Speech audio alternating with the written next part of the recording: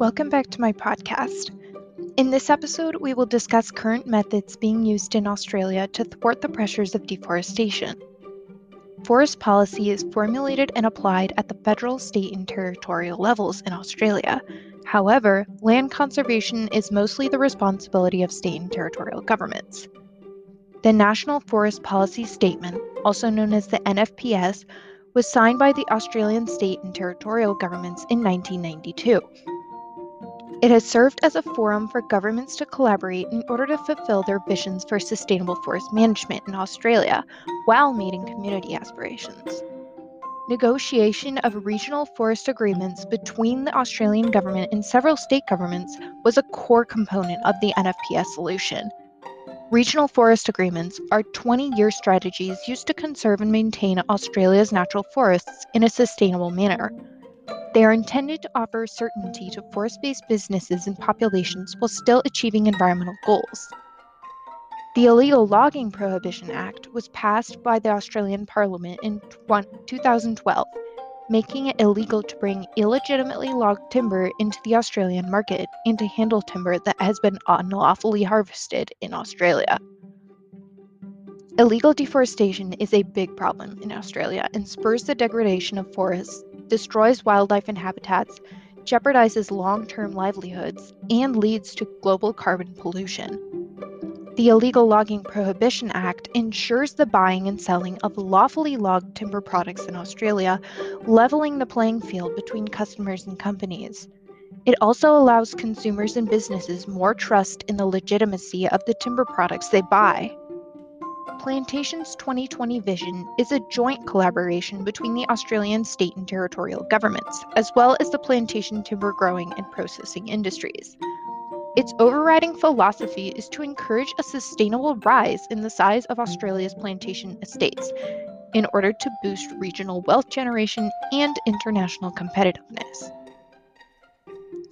Unfortunately, since 2015, the Australian government has invested more than $1.5 billion in climate change programs that reconstruct or conserve natural habitats. It has also invested about $62 million over a somewhat longer period on a policy to plant 20 million trees in Australia's most endangered forests.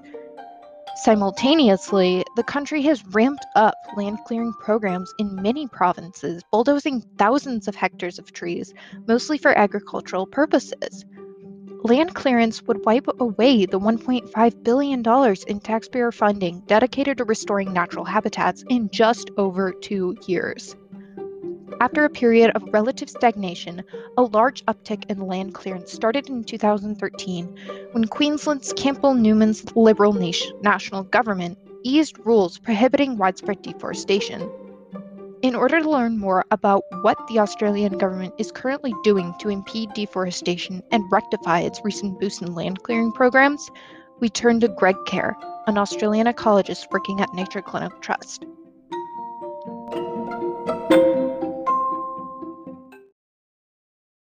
Thank you for tuning in to today's episode. Please enjoy a quick break before the interview starts.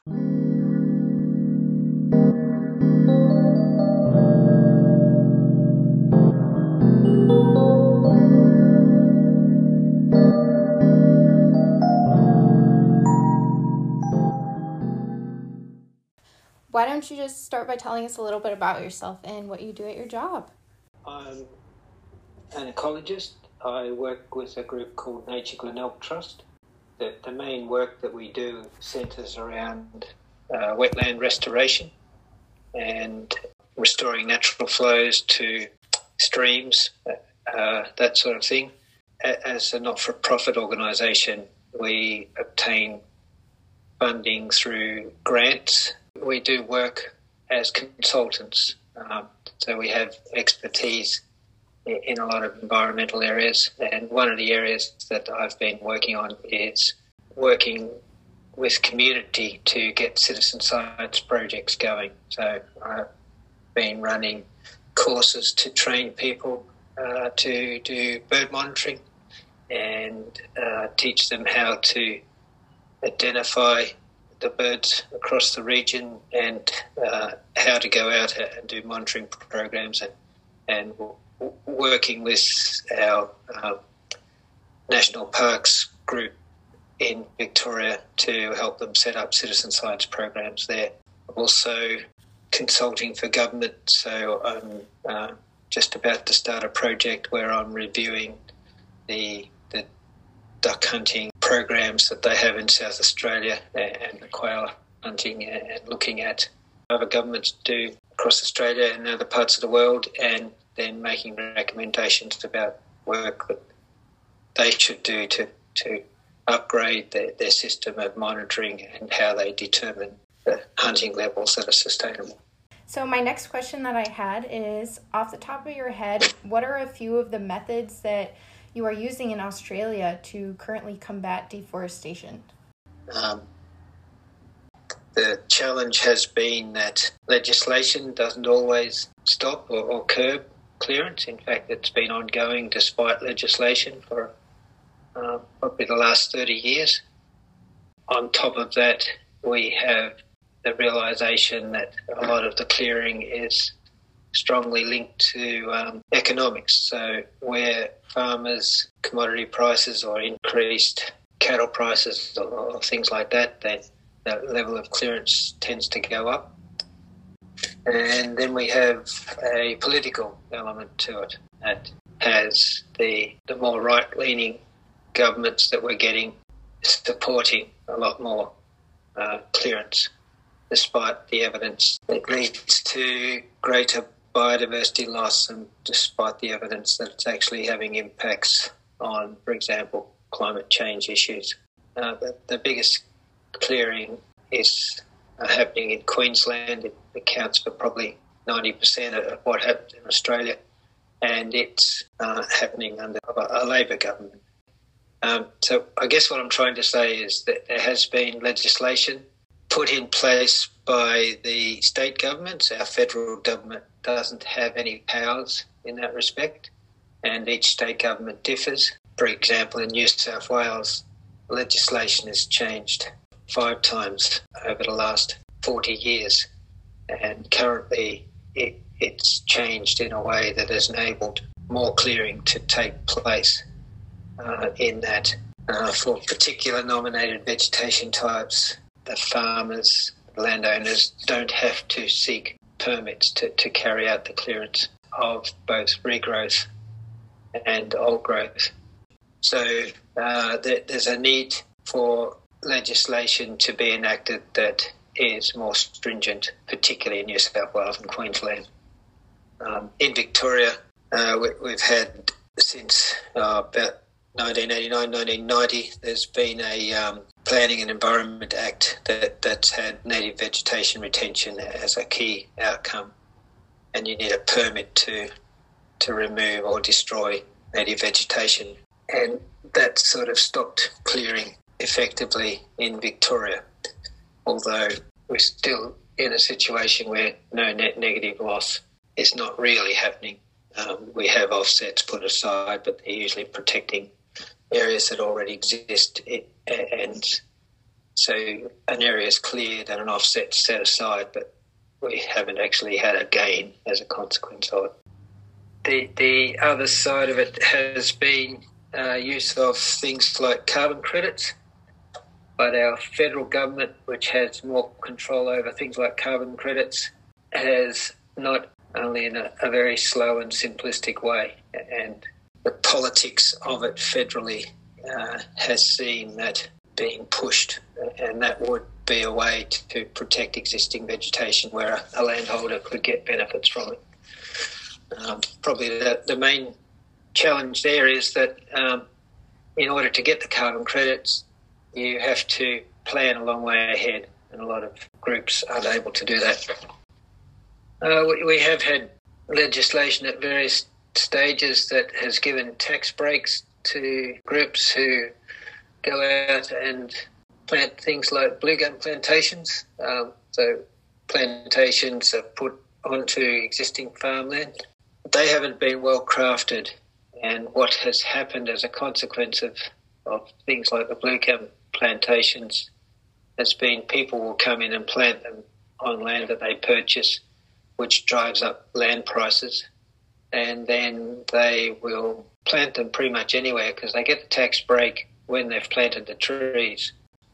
But we do have lots of groups in Australia that are doing lots of revegetation programs, and those groups are doing quite well, but they tend to be private, not-for-profit organisations, and the vegetation they're putting in tends to be native vegetation appropriate to the area, and they're doing good things with the providence of seeds, where they're taking seeds from areas that are drier and mixing them in with the local seeds so that they're pre-adapting areas to the climate change. And there's a bigger movement in Australia now with a lot of farmers changing their land management, and that change has seen some really good outcomes where we're starting to see people retaining water more in the landscape, and that's had a... Yeah, I would definitely agree with that. The last question I had for you is, what other sustainable practices do you think we should be using, or what would you like to see implemented in the future?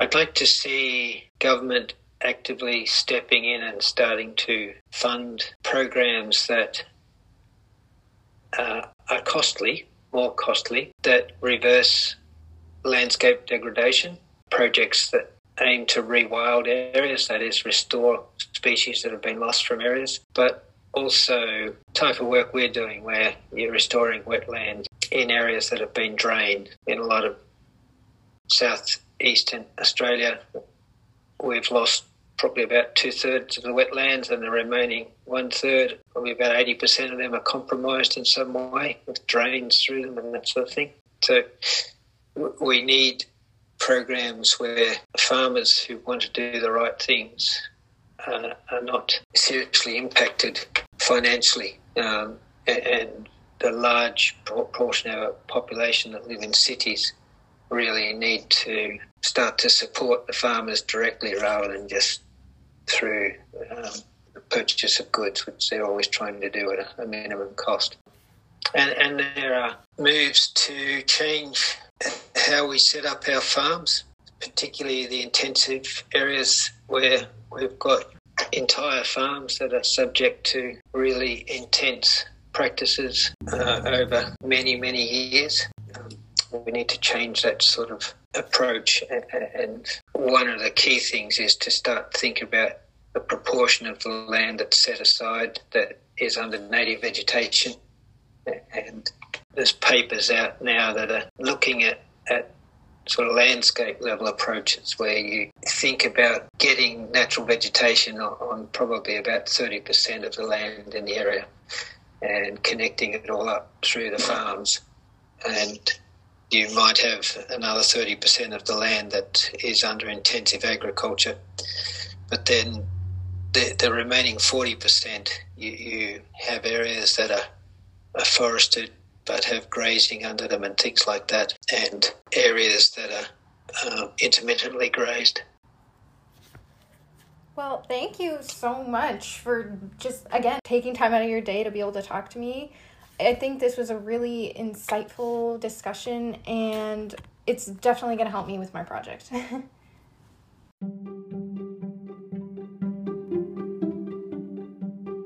A big shout out to Mr. Kerr for finding time to conduct this interview with me despite the time gap. Thank you so much for listening to today's episode, and stay tuned for the last one.